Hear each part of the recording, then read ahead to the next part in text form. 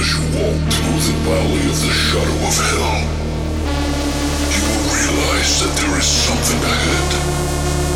Something that lurks behind the dark veil. A veil that is beyond our own comprehension.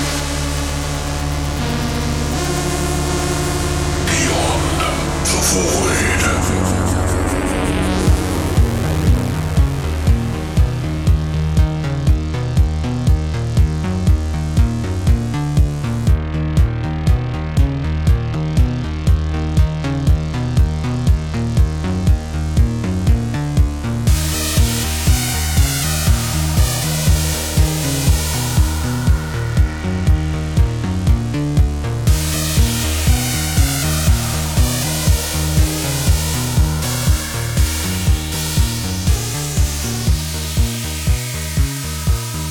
What's up, guys, and welcome back to Beyond the Void Horror Podcast. That's right, we're on episode 135 this week. Today we have a special guest for you all, and that is Corin Nemec.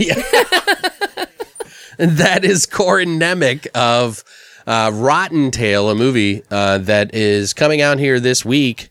It should be the 26th, technically, but we'll get into that more afterwards. But Corin Nemec is from Parker Lewis Can't Lose, SG-1.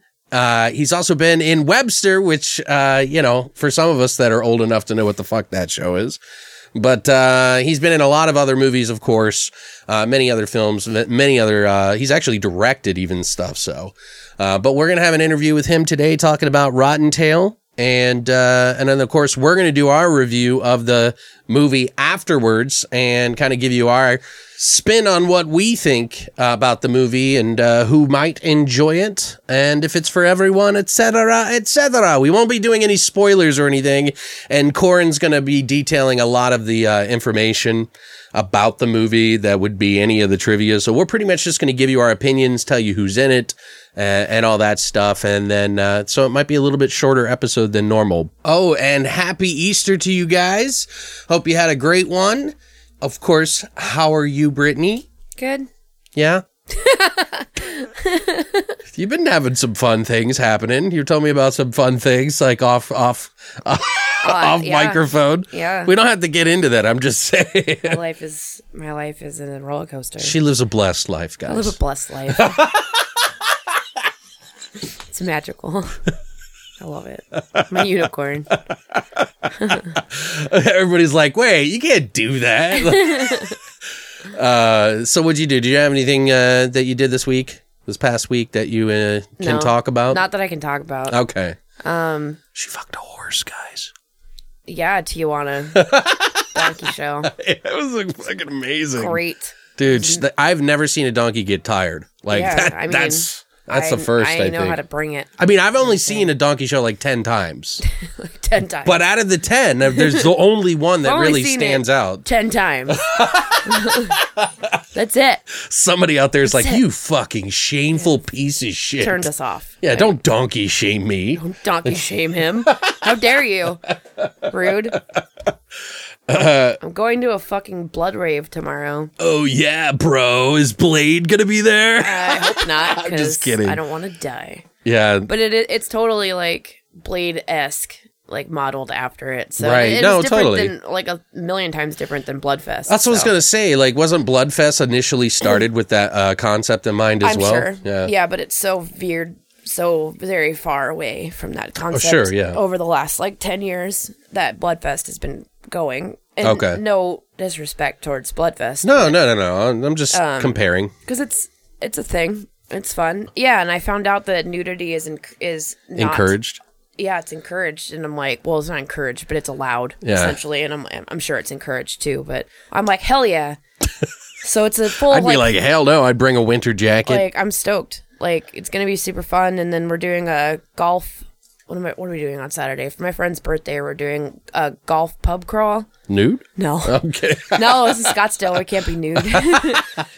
But we're all meeting at Goodwill at like 8:00, and then we're picking out horrible like golf clothes Yeah, that's awesome. and then wearing them. Are you going to go to like And then going on a pub crawl, and we're playing golf with drinks. Oh, that's so nice. So each bar that we're going to is a different like par or a hole or whatever the fuck. Some of them are like sand traps or I don't know golf, so I'm gonna fuck up. But obviously, like There's 18 holes. The lowest score wins. So if you drink a higher level alcohol, like a shot or whatever, you get less points than if you drink beer or water or whatever. Oh, I see what you're saying. So Yes. water is like higher Water points. is like 10 points. Gotcha. Okay, I see. Or something like that. But like a shot, I think, is like 1 or 2. That's interesting. Yeah, so we're all going to die, basically. But I'm really excited. It's going to be really fun because I have never done anything like this before. And I'm like, for the love of God, do not pick out a horrible ass outfit for me. Well, if you're wearing those clothes, you'll fit in just right.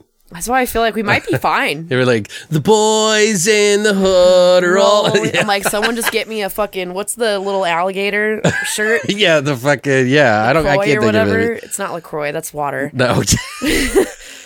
Well, I hope you have a good time out there. I can't fucking wait. I'm sure you'll have fun. I'm not going to be doing anything interesting like that, but we recorded last time on Tuesday, and the very next day, which I didn't get to talk about, is I actually went to go meet Don Coscarelli and go watch Phantasm on the big screen at the Alamo Draft House, which was a lot of fun. I went with one of my buddies who I used to know many moons ago. He hit me up and was like, yo, dude, I got extra tickets. Do you want to go see a movie or two? And I was like, yeah, what do you mean two? And he was like, well, after we do the Don Coscarelli fucking meet and greet and then also watch his movie and everything like that, they have the CEO of the Alamo Draft House coming, and he has pulled a movie out from the vault that has been pretty much lost. And there's like very few copies. Like I think they had like one of the only existing copies, and they donate their movies that they find to this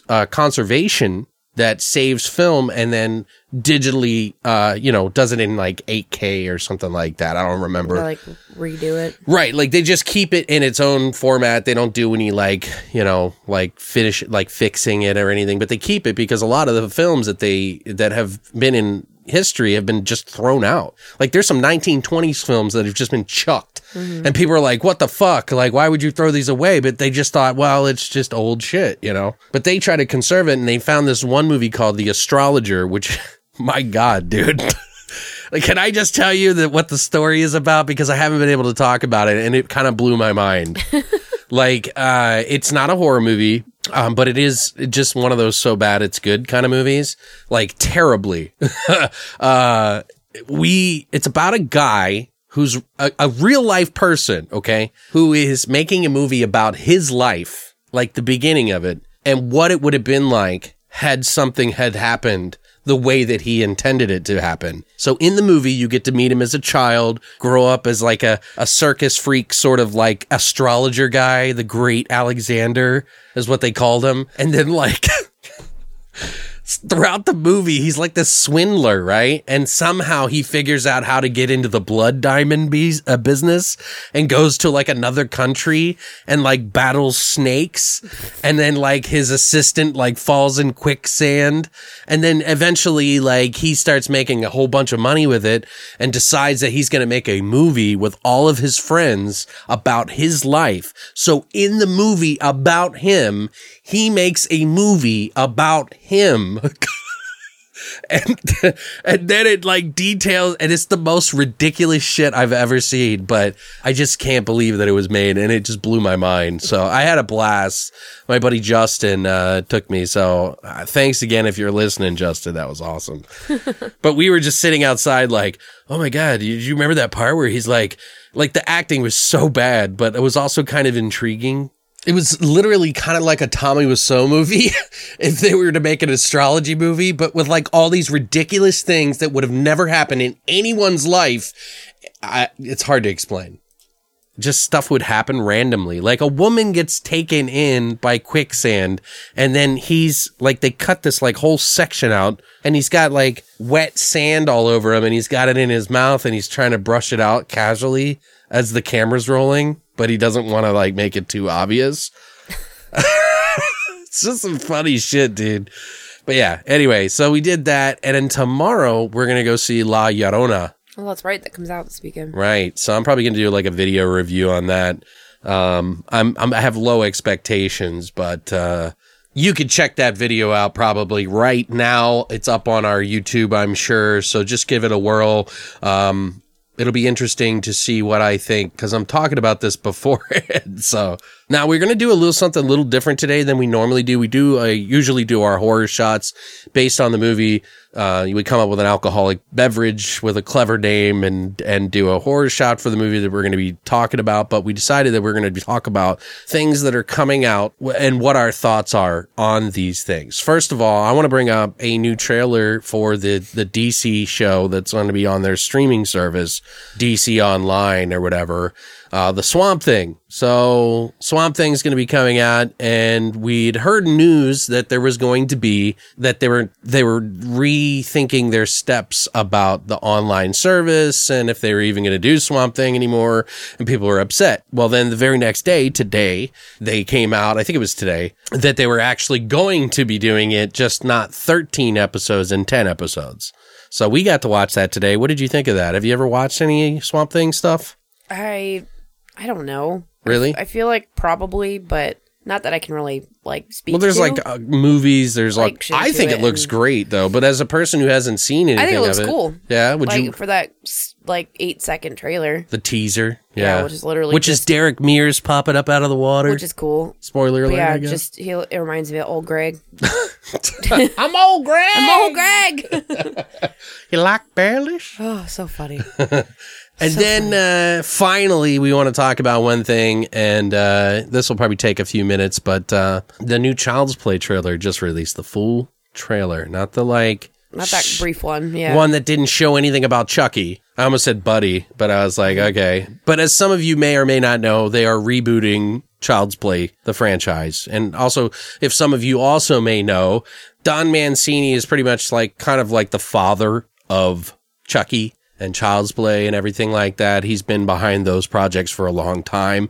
But the actual name Child's Play is actually owned by separate people, and they're going to be doing a reboot at the same time that the TV show is going to be coming out by Don Mancini, all about Chucky. Oh, they're doing a TV show too? Yeah. So there was a lot of online controversy between fans. And of course it's going to split fans. There's going to be people who have no connection to Chucky and don't care and just want to see more stuff. There's going to be people that are like, fuck that, I'm not watching either one or that one or over the other one.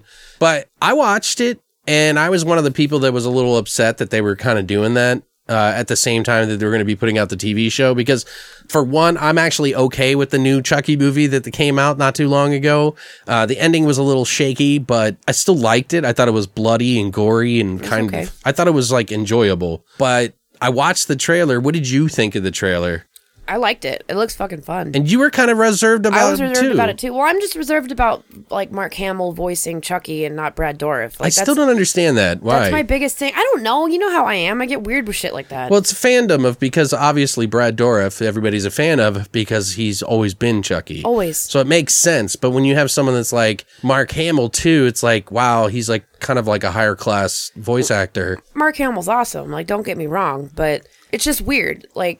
Little things like that will usually just sit in the back of my mind and piss me off enough to make me not like things. Right. That's just the way I am about No. shit. I mean, that's how most people are. I don't really know why, but that's just the way it is. So when you're conditioned to something for a long period of time, and he's always been in the franchise since the fucking beginning, it kind of makes you go, wait, just like the new Hellboy movie. You know what I mean? But I'm like, if he said no and turned it down, then that's different. Yeah, I see. But I don't know what happened there, if it was offered to him or not. So it's just kind of I don't know. It bums me out a little bit, but seeing that they're going in this completely new, different direction, then it kind of makes sense. Yeah, and we may mention something about in the trailer, so if you don't want to hear that, just find the timestamp for the interview and listen to that. But we're only going to wrap this up in a minute or two anyway, so... But, yeah, what was the one part that we liked in the trailer was that he can connect to all electronic devices in your home. Fucking cool. Which I liked a lot. It's a cool idea. It's an interesting concept, and it's kind of fresh and new. You know what I mean? Especially it isn't, and it is. Exactly. It is, but it isn't. But for this franchise, obviously, it is. It's been done before. Like the movie Pulse, which was from the 80s, that this electricity was like taking over, almost like a ghost. Yeah, what's that one that we watched? But nowadays we are so connected to our devices that a lot of this kind of makes sense. Like to me, like I'm okay with it because like I kind of feel that way. It's like we stare at a fucking glowing window all fucking day, and then we go to other glowing windows in our living room, in our fucking studios, or wherever the fuck it is. Yeah, I mean, there's lots of movies where like that, you know, the house is in charge of everything. The house goes evil and controls everything. Well, the movies I think of is Electric. I'm thinking of one in particular where like Electric Dreams. The kitchen like tries to kill the girl, and I can't, like, they make everything really hot or something, like it heats up the floor or whatever. It's trying to impregnate her or some shit too. You're thinking of Demon Seed? Demon Seed, is that what that is? I think no? Yes, it was Demon Seed. We watched it. So there is Demon Seed, there's Electric Dreams, which is kind of like a comedy romance movie, but I still watched it and loved it as a kid because they had all this like crazy shit in it. And then there's also like, there's Pulse, there's things along those lines. But now the fact that we're so connected, I'm kind of interested in it. And I know you guys, like, I'm not, don't get me wrong. Like, I get it. Like, I'm a fan of fucking Brad Dourif. I'm also a fan of the original stuff more than I thought I was when we went over every single one in the franchise. We did all of them, right? Mm-hmm. So, I mean, like, I get it. But I also feel like I'm okay with it because, like, I know everybody hated Hellboy, but they're giving it like a 1 out of 10. Like, I'm sorry, dude, but the movie isn't that bad. Right. At minimum, it's like a 4 or a 5 out of 10. Like, I get why they're giving it a low score, but I think that's fucking bullshit. And anybody that's a critic needs to chill out a little bit. Like, maybe go down to 3, but like 1? There's no way it's that bad. Like, come on our show. I'll show you some fucking bad movies, I'm like, that's dude. how I feel. I'm like, I'm sorry, but they're just based on the trailer alone, there is no way that movie is a 1. No. It's a disappointment to some people, and that might be a 1, but the movie overall is not a 1. Everybody is just rating it or reviewing it angry. Based on their disappointment. Yeah, that's like us. Like, if we weren't fans of the new Halloween, and it's like, in my opinion, give it a fucking 1. Like, I would never give it a 1 just because I'm disappointed. It's still a movie, and if it's average, it's a 5. If it's above average, and I liked a few things in it, it's a 6 or a 7 or whatever, you know? Just in my opinion, but I get that everybody's like very upset about all these movies kind of traipsing on like Del Toro and fucking Don Mancini and all this other stuff. But I don't know. I've been surprised by Pet Sematary. I was pleasantly surprised with that more than I thought I was going to be. And I was vehemently against it at first because I thought it was unnecessary, but I kind of enjoyed it. It's unnecessary, but yeah, but I'm still so middle of the road with that one. I'm just like, nah. I would definitely watch it again. I would probably even buy it. So, but yeah, the new Child's Play, I'm kind of interested in seeing. I'll give it a shot. I want to see it. I want to see what it is, and we're going to tell you what it is because we'll probably do an episode on it. I'm not the biggest fan of the whole Chucky franchise, right? At all, as you guys are pretty well aware, because I don't find that shit scary. So I hate fucking stupid. Just kick it. I'm just too positive, and I try to give things a fair shot these days. Yeah. I don't mind being proven wrong. Like, if I feel like a movie is like going to be shit, and I'm like, no, I don't know. I'm not like etching it in stone. You know what I mean? I'm just like giving my opinion. I'm open to change. I'm open to change my opinion about things and be wrong. I'm glad to be wrong. We should all be glad to be wrong, right? Shouldn't we? Yeah. Instead of just hating everything. But I'm actually kind of excited after seeing that trailer for it. So right? I love good. like the dragging of the knife across the ground. Aubrey Plaza's in it too, guys. Yeah, wow. It's just kind of weird for me that she's the mom, isn't it? It is weird, but she's so hot, I don't care. Like, she's kind of, I hate to say it, but she's kind of one-dimensional. No, I can see that. She kind of plays the same character. But have you seen Ingrid Goes West?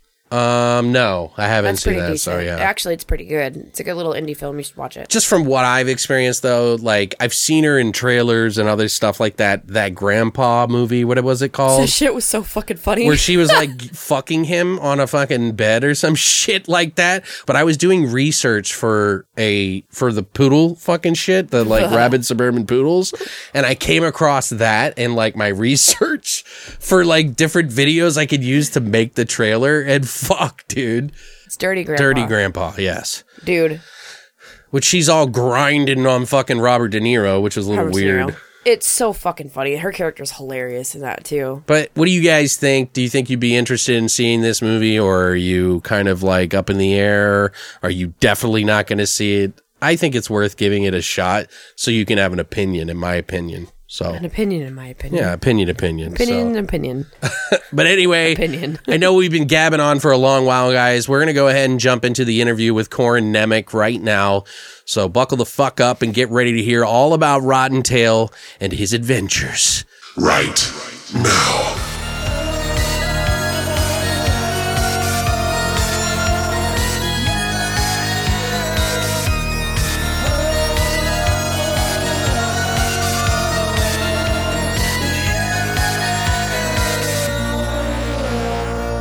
What's up, guys? And today we have actor, writer, director even, and producer of Rotten Tail. We have Corin Nemec with us, who some of you may know from Parker Lewis Can't Lose, Webster, Stargate, as Jonas Quinn, and of course the movie we're going to be talking about today, Rotten Tail. Welcome to Beyond the Void Horror Podcast, Corin. Thank you so much for coming today. Yeah, you bet. Thank you so much. I appreciate the support. Hell yeah, we had a really good time watching the movie.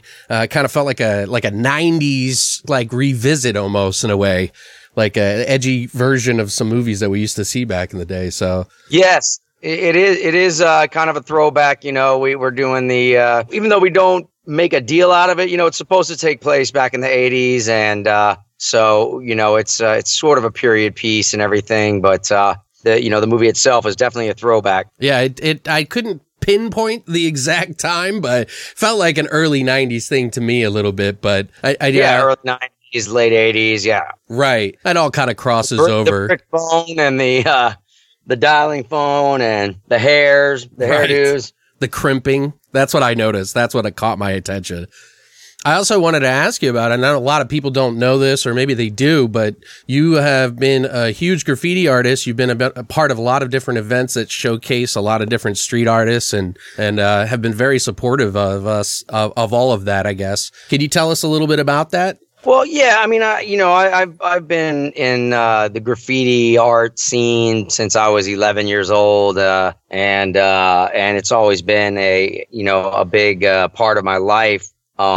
Off and on, but there's never really been a time that I haven't been somewhat active in that world, even though I'm kind of living in a different world as an actor, producer, whatever. But it's just an area of art that's always been a passion of mine, and I'm definitely very supportive of it. I know it can be a somewhat controversial choice of artistic expression, but that said, it's just been a part of my life. So I just haven't been able to let go of that, and I enjoy hanging out with my buddies. I enjoy going and finding a place to paint, and the social aspect of it, and it's it's an adventurous art form. So sure. I enjoy it very much. It's I did a little research on this, and I'm not sure if this is true or not, but it said something about your mother used to be into sort of that kind of stuff, or am I wrong about that? My mom is a graphic designer. She was a graphic artist when I was growing up, and she worked in the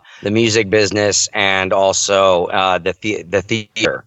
So she did poster design for bands and stuff that were coming through Atlanta, and then also she was doing poster design for plays and musicals and such that were coming through the Fox Atlanta. And so she ended up transferring, working for the Nederlanders in Atlanta, who own the Fox Theater and the Pantages and a bunch of other theaters across the U.S. And she transferred from the graphic arts department in Atlanta to the one in Hollywood, working at the Pantages. So that's how I ended up in Los Angeles in the mid-'80s. Nice. Okay. And do you think that kind of influenced a little bit? Well, moving to Los Angeles definitely made my involvement in graffiti art a lot bigger, because when I was in Atlanta, I was just into the breakdancing scene and really was drawing really, really basic kind of graffiti style letters and characters and stuff, and nothing that was anything special at all. And when I got to LA, some kids I was in class with were already heavy into that style of art.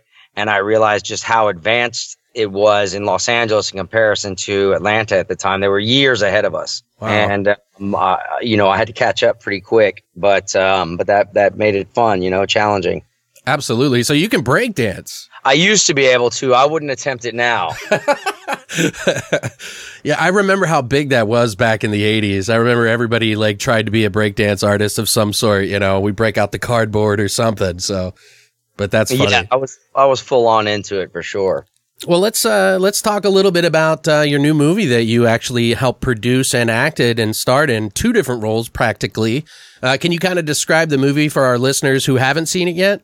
It's based on a graphic novel that is published by a company called Source Point Press. This particular graphic novel, which was published in the late 90s, for whatever reason, has been one of their top-selling graphic novels ever since they first published it. And when they started discussing wanting to make one of their graphic novels into a film, they just kept going back. This is the story that I've been told, so I'm sure it's pretty accurate. But they just kept going back to the Rotten Tail one based on the sales of it. It just seemed more logical to make one that already has a bit of a marketplace and a cult following rather than make one that doesn't have as strong of a following. So that said, that's why that particular movie was chosen. And also it's just such a funny and interesting and original storyline. It's kind of an anti-bullying premise as well, because the main character, Peter Cotton, which I play, who turns into Rotten Tail,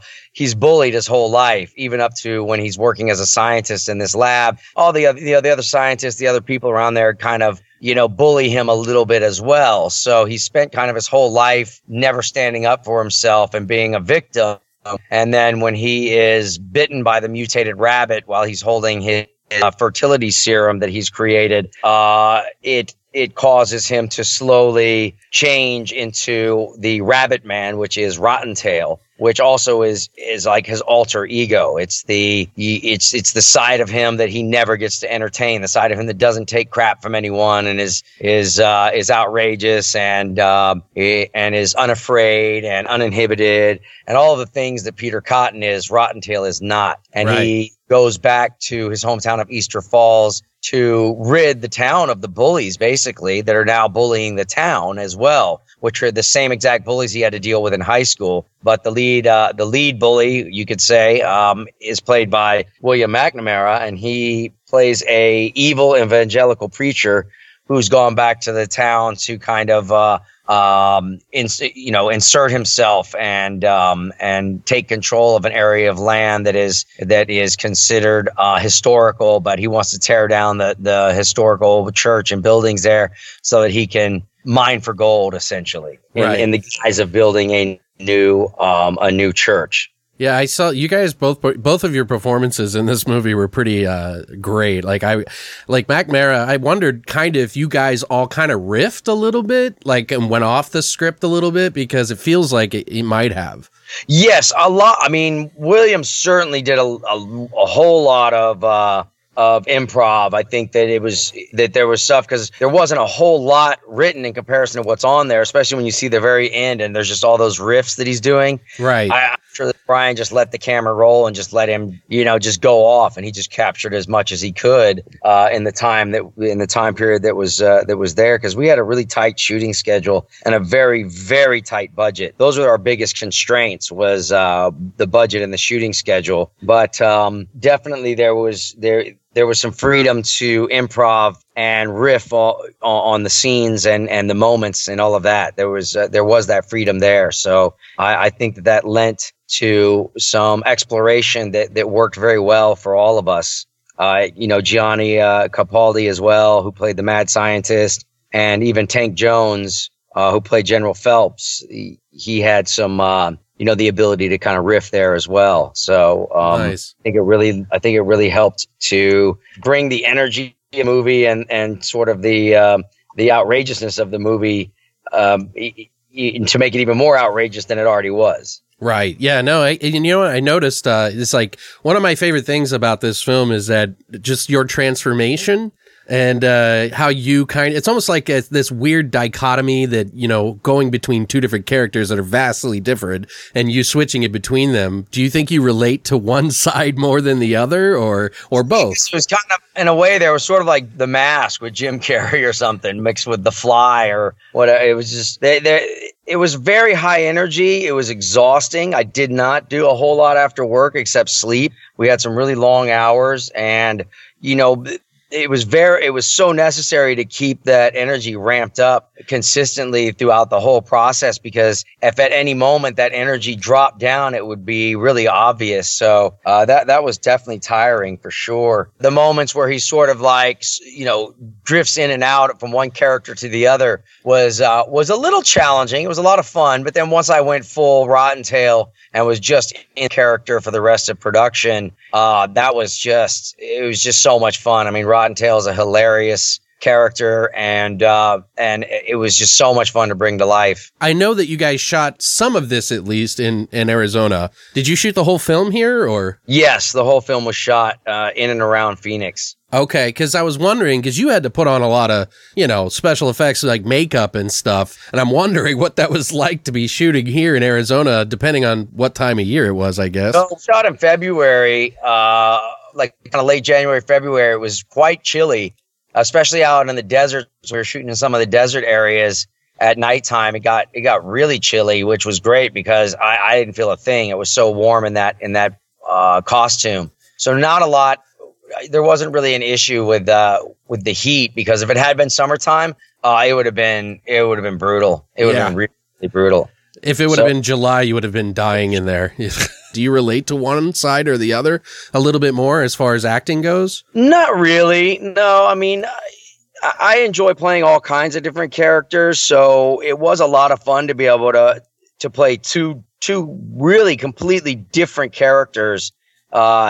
Different ways the voice sounds, completely different personality traits. It was a lot of fun to play those two characters, and we shot in pretty much in consecutive order. Like, we didn't switch to Rotten Tail until once we switched to the Rotten Tail makeup and everything, we didn't go back. So it wasn't like I'm Rotten Tail one day, I'm Peter Cotton the next day, I'm back to Rotten Tail a third day, I'm back to, you know, so we shot out all the Peter Cotton stuff and then the transformation from Peter into Rotten Tail. And then once we went full Rotten Tail, we just kept going, you know, from there. So it worked out really well. Okay. I wanted to also ask you about this. So is this just being able to go outside the box with this character in particular, both of them?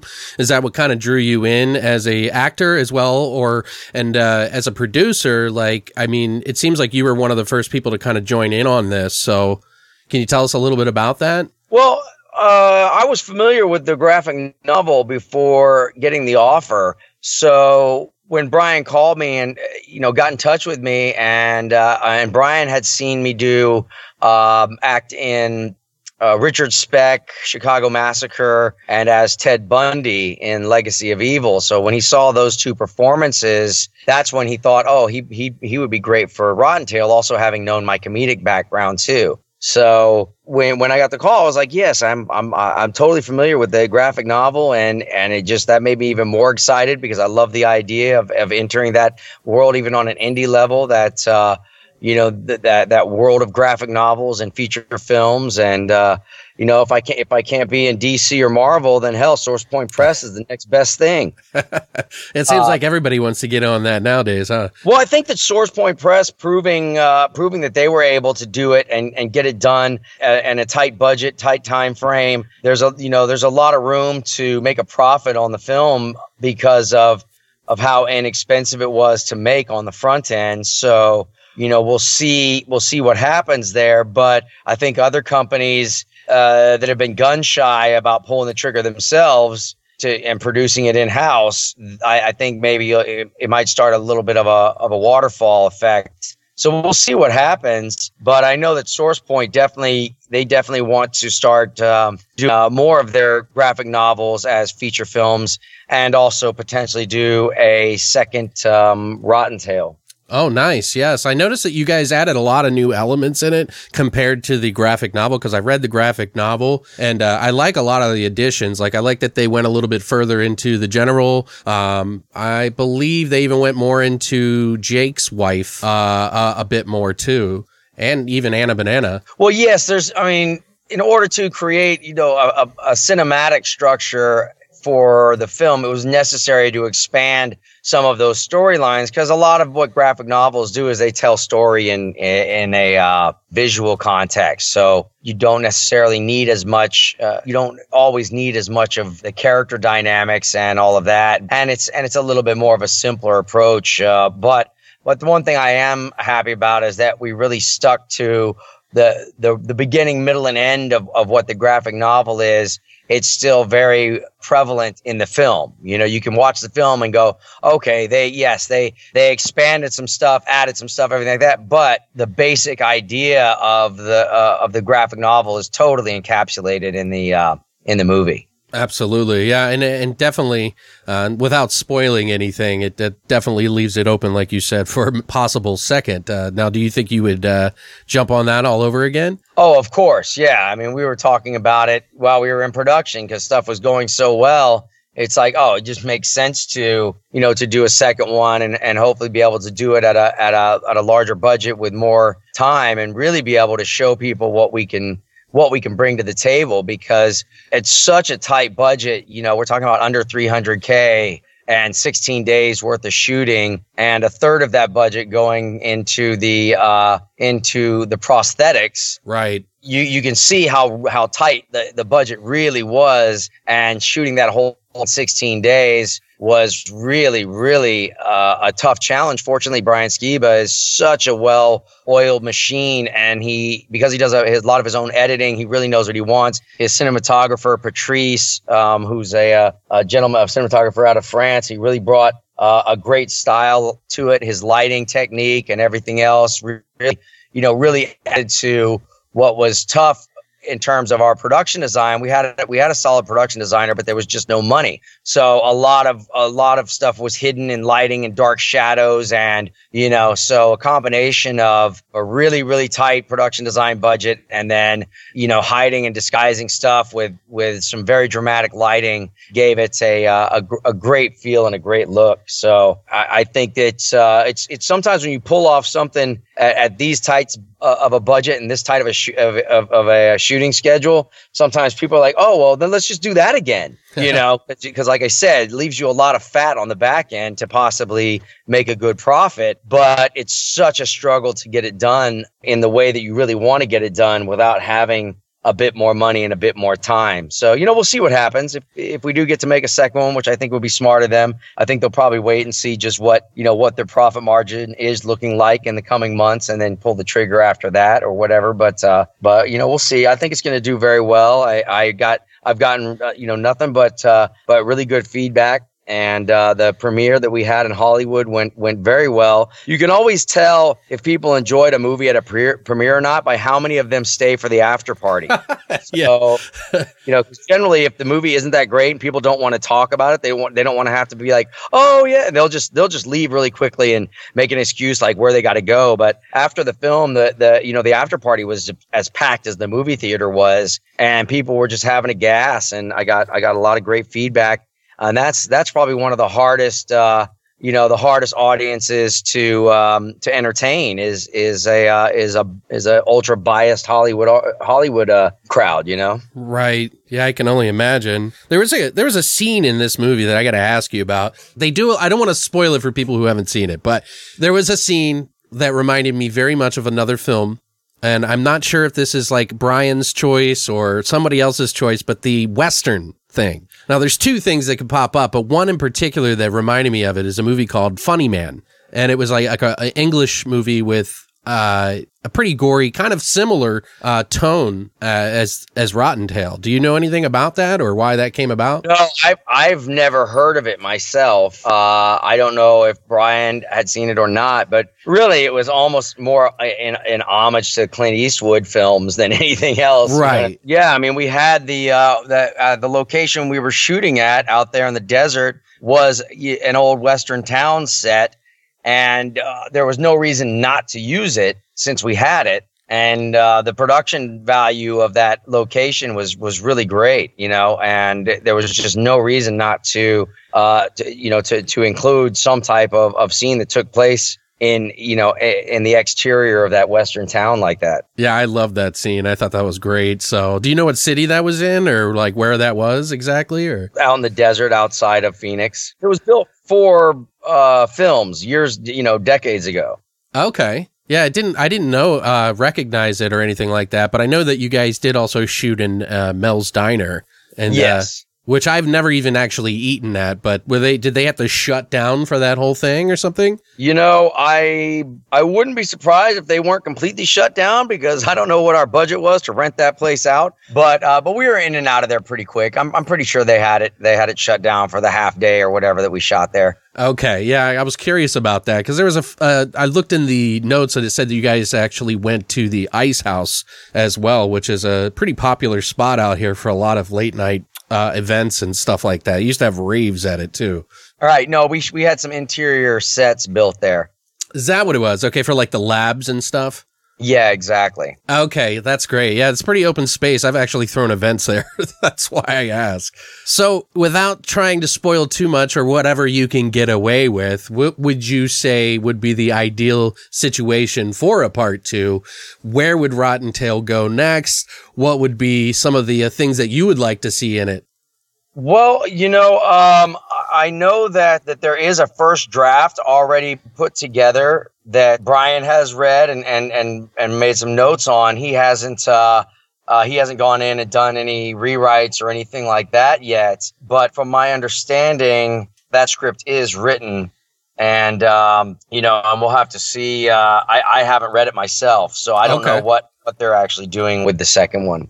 Okay. It doesn't even have to be that the story needs to be bigger, or the story can match in terms of scope, but just having more of a budget, having more time would assist us a hell of a lot. Yeah, I'm really glad that you guys chose to do practical. I think I know it's an expensive practice for a lot of different people, but it just makes every horror fan so much more involved. They love it. Absolutely. So I think it's and the tonality of everything with the lighting, the acting, the everything, it just felt like it all belonged together. So I think having that, I don't want to spoil it, but some of the practical effects in it were just really, really funny. So yeah, I agree. So now, are you working on anything else now that you want to plug or talk about? I have a film coming out later in the year. It'll probably do the festival circuit. Really great indie film called Sleeping in Plastic by Van Dit Thong. He is a very well-known photographer who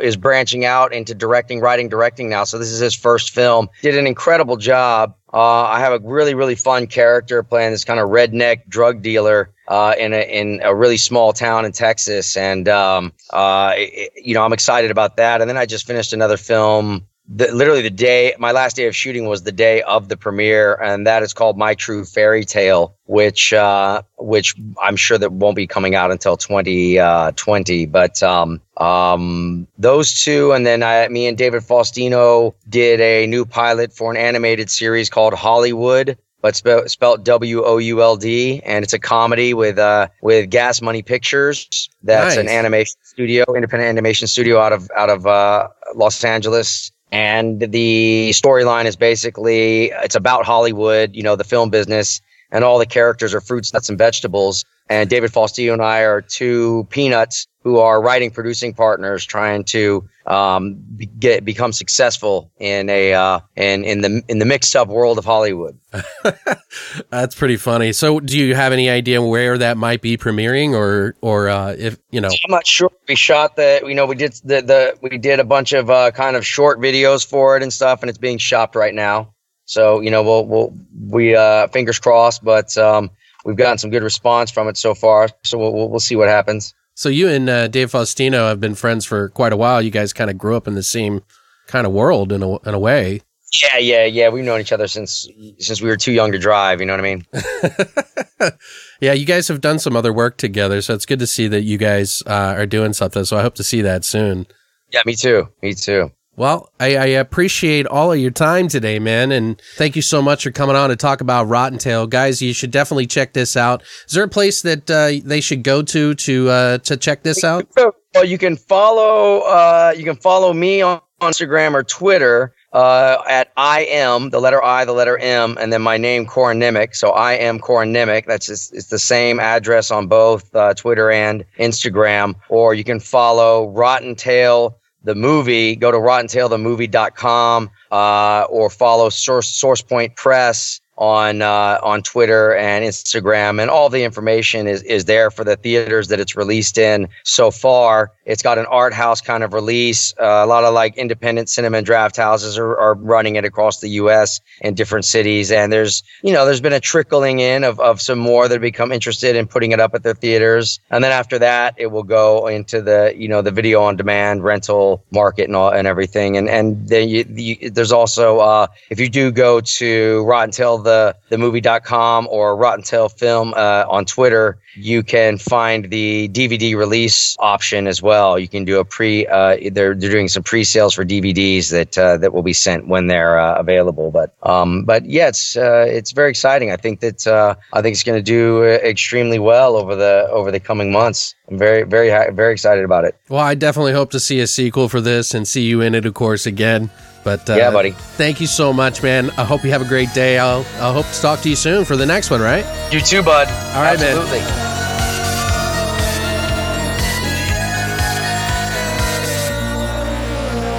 All right, guys. Thank you so much, Corin Nemec, for coming on and sharing with us about Rotten Tail and a lot of other stuff, of course. It was a pleasure meeting you. I really appreciate you coming to do the interview for us. So if you guys are looking to check that out, the movie will be coming out on Blu-ray, I know for a fact, on the 26th. It is playing in some places around in select theaters. So if you are lucky enough to kind of catch that, you can check it out there. It'll eventually obviously come to VOD, although I haven't gotten a firm date on that yet, but I do know that you can pre-order the movie on Blu-ray, and if you're looking to read the graphic novel, I think it's on like Comixology, or you can get a copy on like eBay or something like that. So that I basically paid $5 on Comixology, which is now an Amazon company. I had no idea. Yeah, I was gonna say I saw it on like on something. I don't know. I almost bought it. Yeah, I was looking for it on Amazon because I was like, well, I'll just read it in digital and then like see what I think of it. I'm probably still going to buy it because I want to read it really bad. Yeah, it was a pretty quick read. It was like 66 pages, I think. Yeah, I just didn't know if I'd have time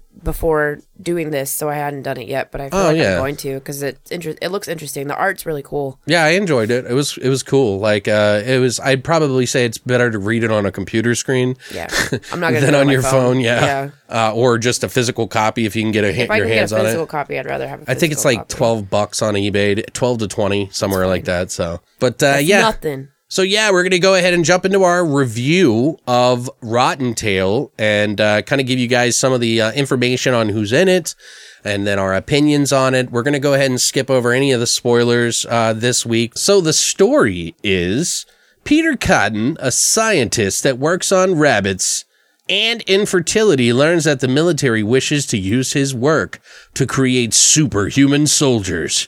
Cotton is bitten by an experimental mutant rabbit and changes into an evil Rotten Tail. Which, of course, Corin actually told us a little bit about it, but I thought it'd be fun to read that just to see what it says on the back of the box, so to speak. This movie is directed, of course, by Brian Skiba, who is known for a short that he did called Blood Moon Rising back in 2007.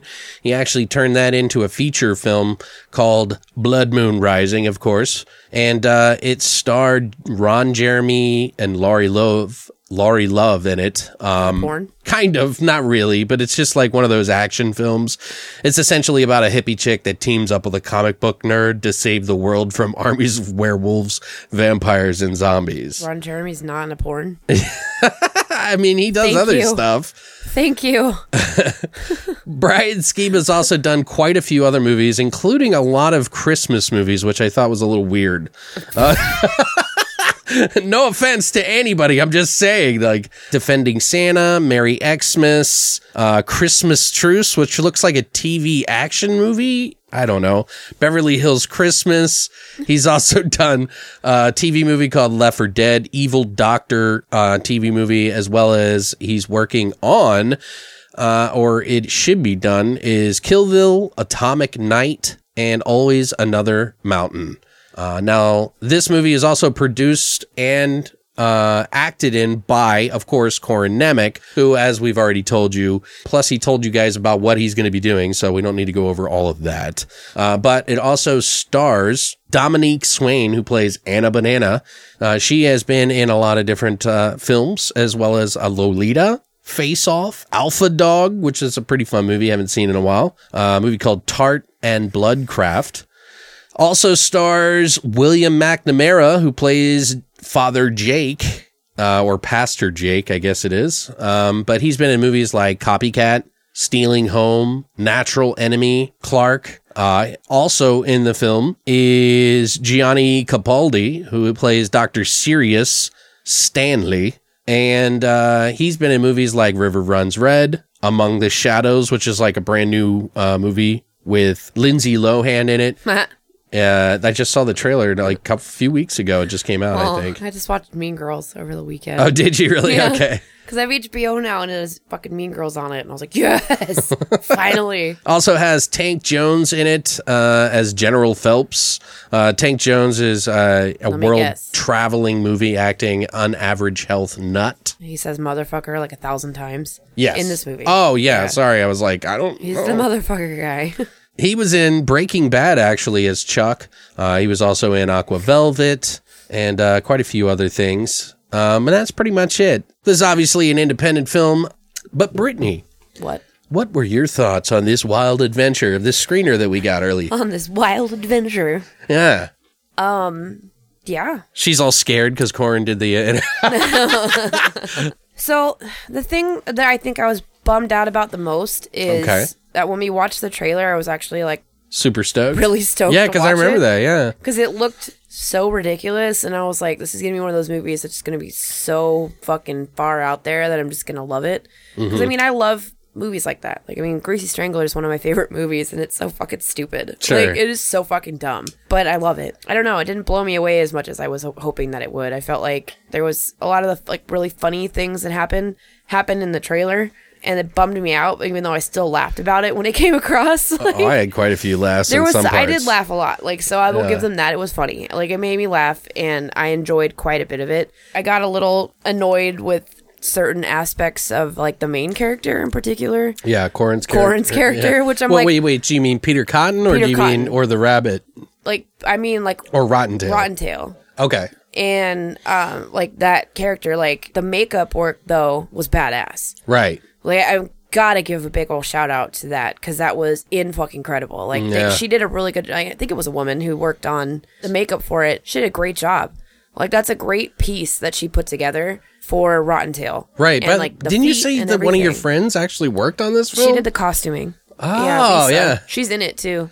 She? Which one's she? She's one of the church followers in the beginning. Oh. She's the blonde one, like, right there. Oh, that's funny. In the beginning of it, yeah. I'm pretty sure that was her. What a coincidence. I know, it was hilarious, because we were talking about this, and then I saw on my Facebook feed, she'd just gotten back from, I think, L.A., doing the premiere. For screening or whatever, and she's like, from Phoenix to L.A., and I think it's with Corin in the picture. Might be, yeah. And she's wearing this fucking dope-ass, like, blue dress or whatever. She looked really good.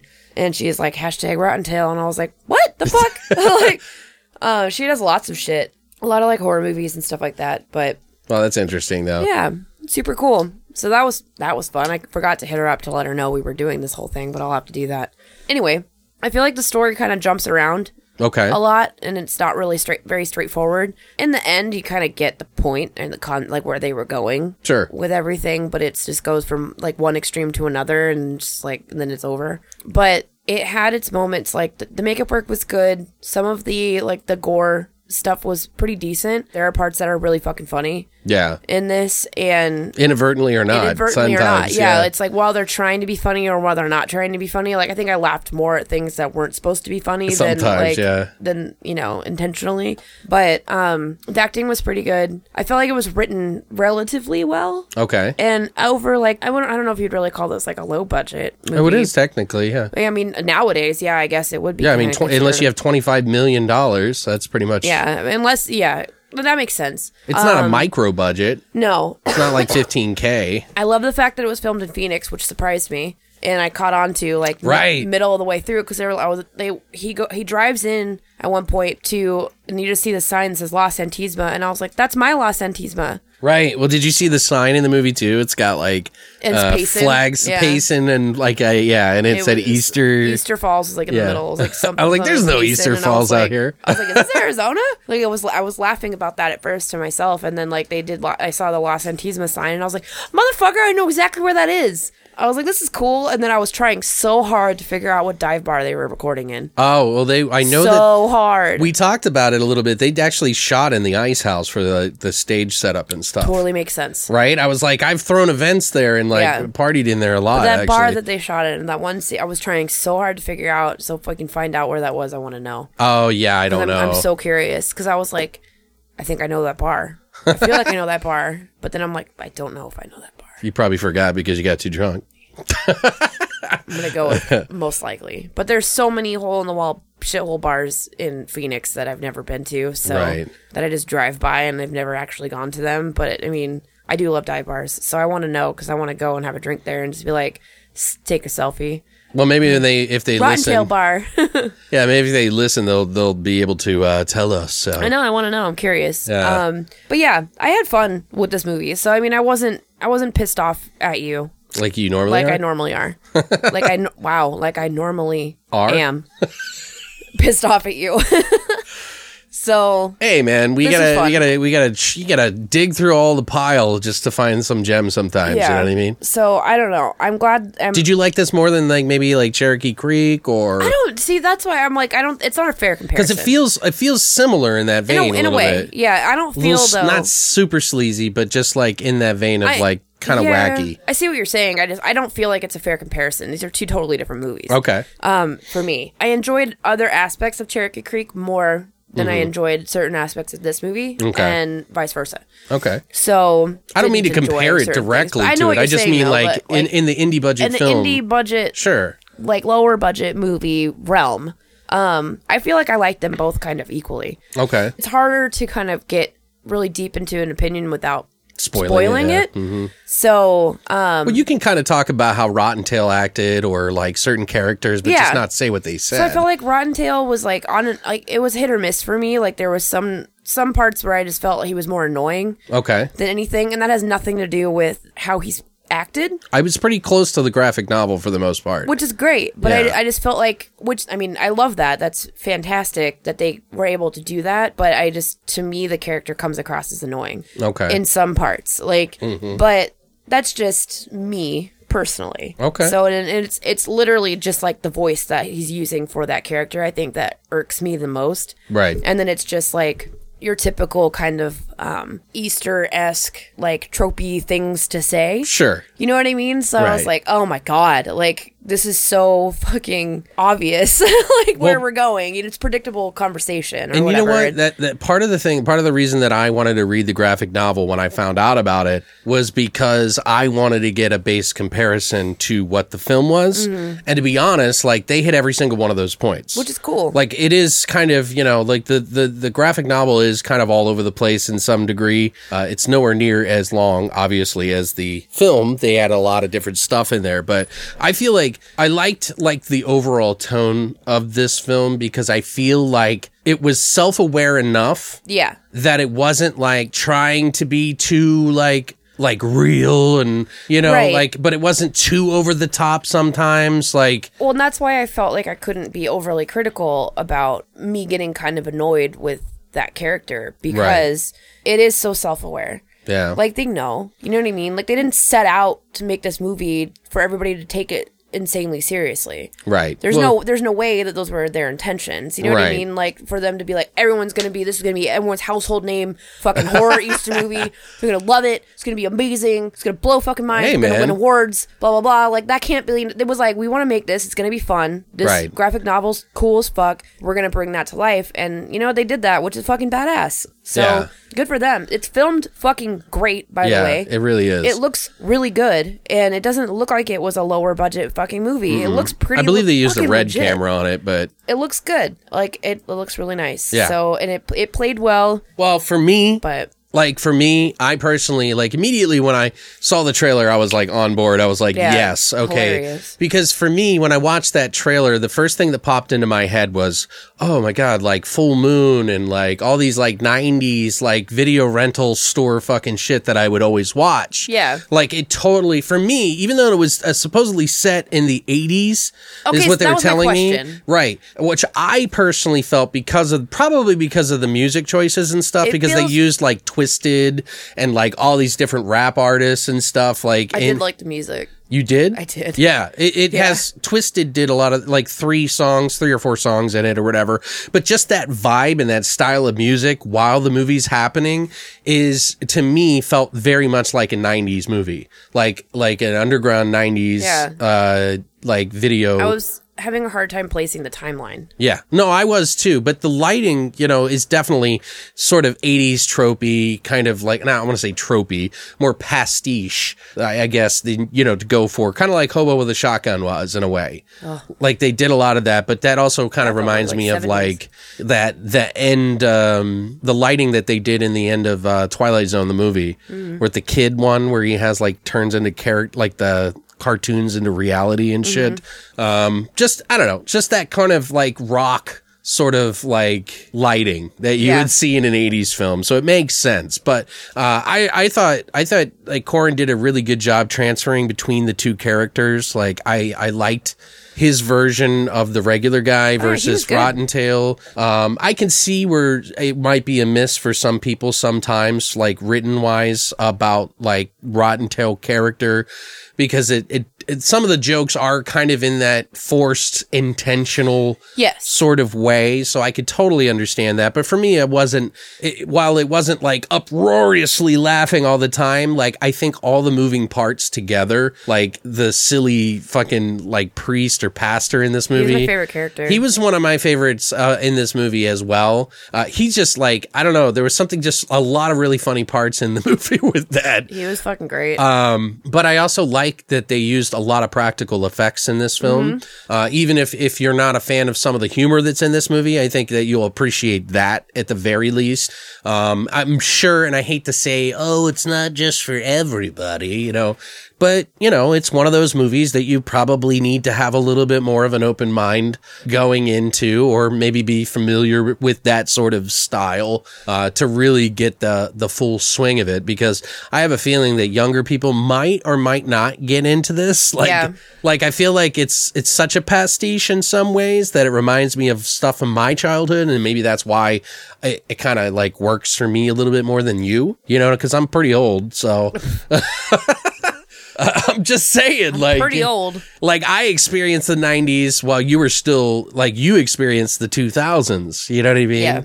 So, but yeah, I think it's a fun overall movie, and I think the cinematography, all the different characters, the comic book-esque sort of graphic novel feel of it definitely felt real. The practical effects were definitely cool. It is silly and over the top, and the, like, you're gonna, suspension of disbelief is gonna be thrown out the door pretty quick. Yeah. There's some parts that are just really, like, fucking funny, though. Yes, there was definitely some really worthwhile moments. Was this the greatest movie I've seen all year? No. No. But it doesn't have to be. It just needed to be right where it was for me.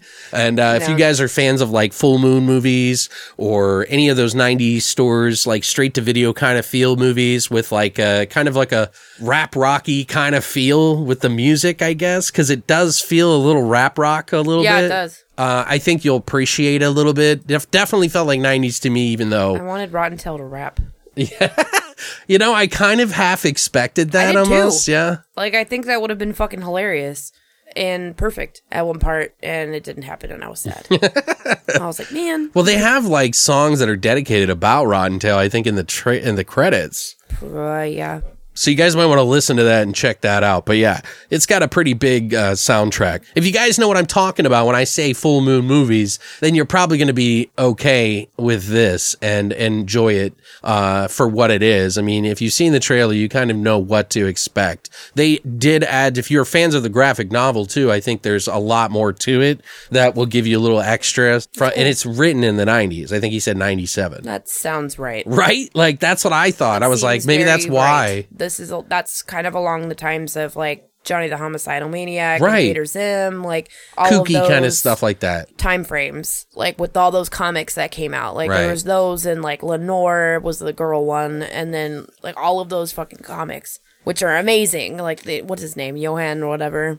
Vasquez. Yeah, so good. Definitely in that vein though, of like that that time but frame. The pieces that I saw from the book, right? Like the artwork, that's what it felt like to me. So that's very much well, yeah, because it's all in black and white in that time, yeah, and which is fucking great. So they were even talking about maybe even making a sequel or whatever, and that's like untouched they territory. Definitely can. There's definitely more territory to like. They never even had anything past that graphic novel. I want a fucking bunny puppet. Oh, it's so cute. Oh, don't say what it is. Bunny. Yeah, there's a character or creature rather in the movie. Well, they already know that, but I mean, it makes sense that there would be one. But I want one. Yeah, it's so cute. Seriously, it's the cutest fucking thing. And I saw like there's pictures, like they have cast pictures and stuff like with it, and I was like, you're like, I want that. I want it. It's like that Zangadeeks thing that we that from the Johnsons movies that we had the documentarian on to talk about the movie, and like they had a baby Zangadeeks from the Johnsons. Cool. It's like, I want both of those things. That would be cool. I want the little fucking fucked up bunny. It's adorable. Well, they said they spent like about, like a third of the budget on the on the practical effects. Yeah, you know what I mean? Which makes sense in like in a fourth of the budget or something. Yeah.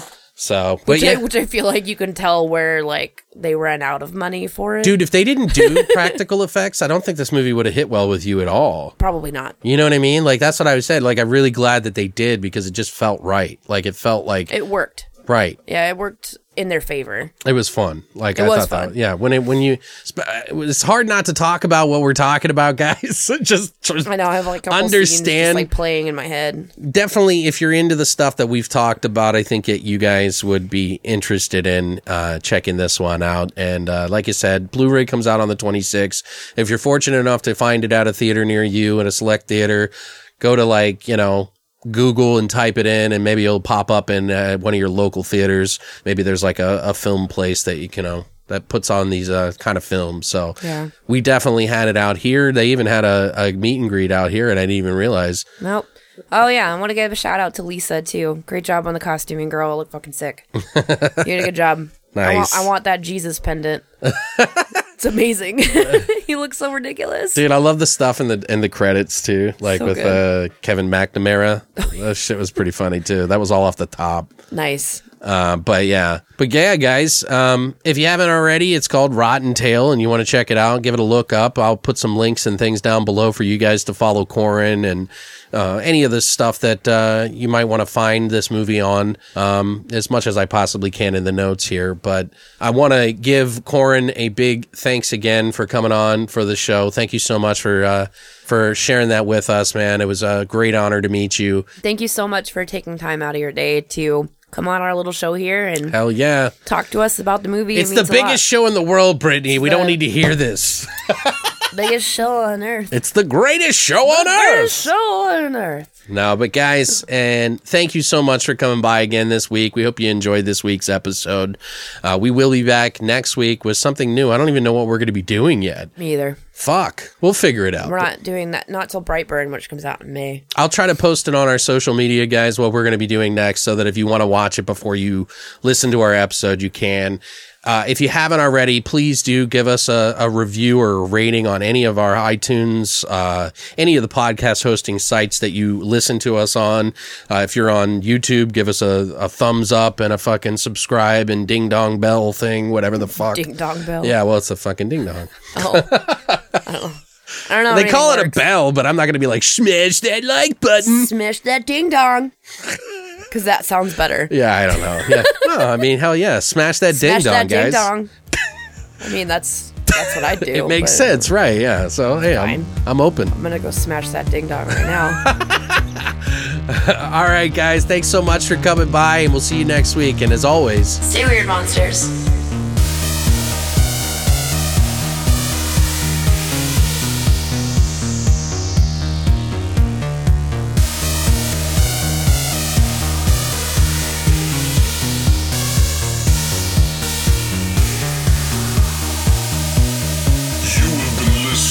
Beyond the Void Horror Podcast. Tune in every Monday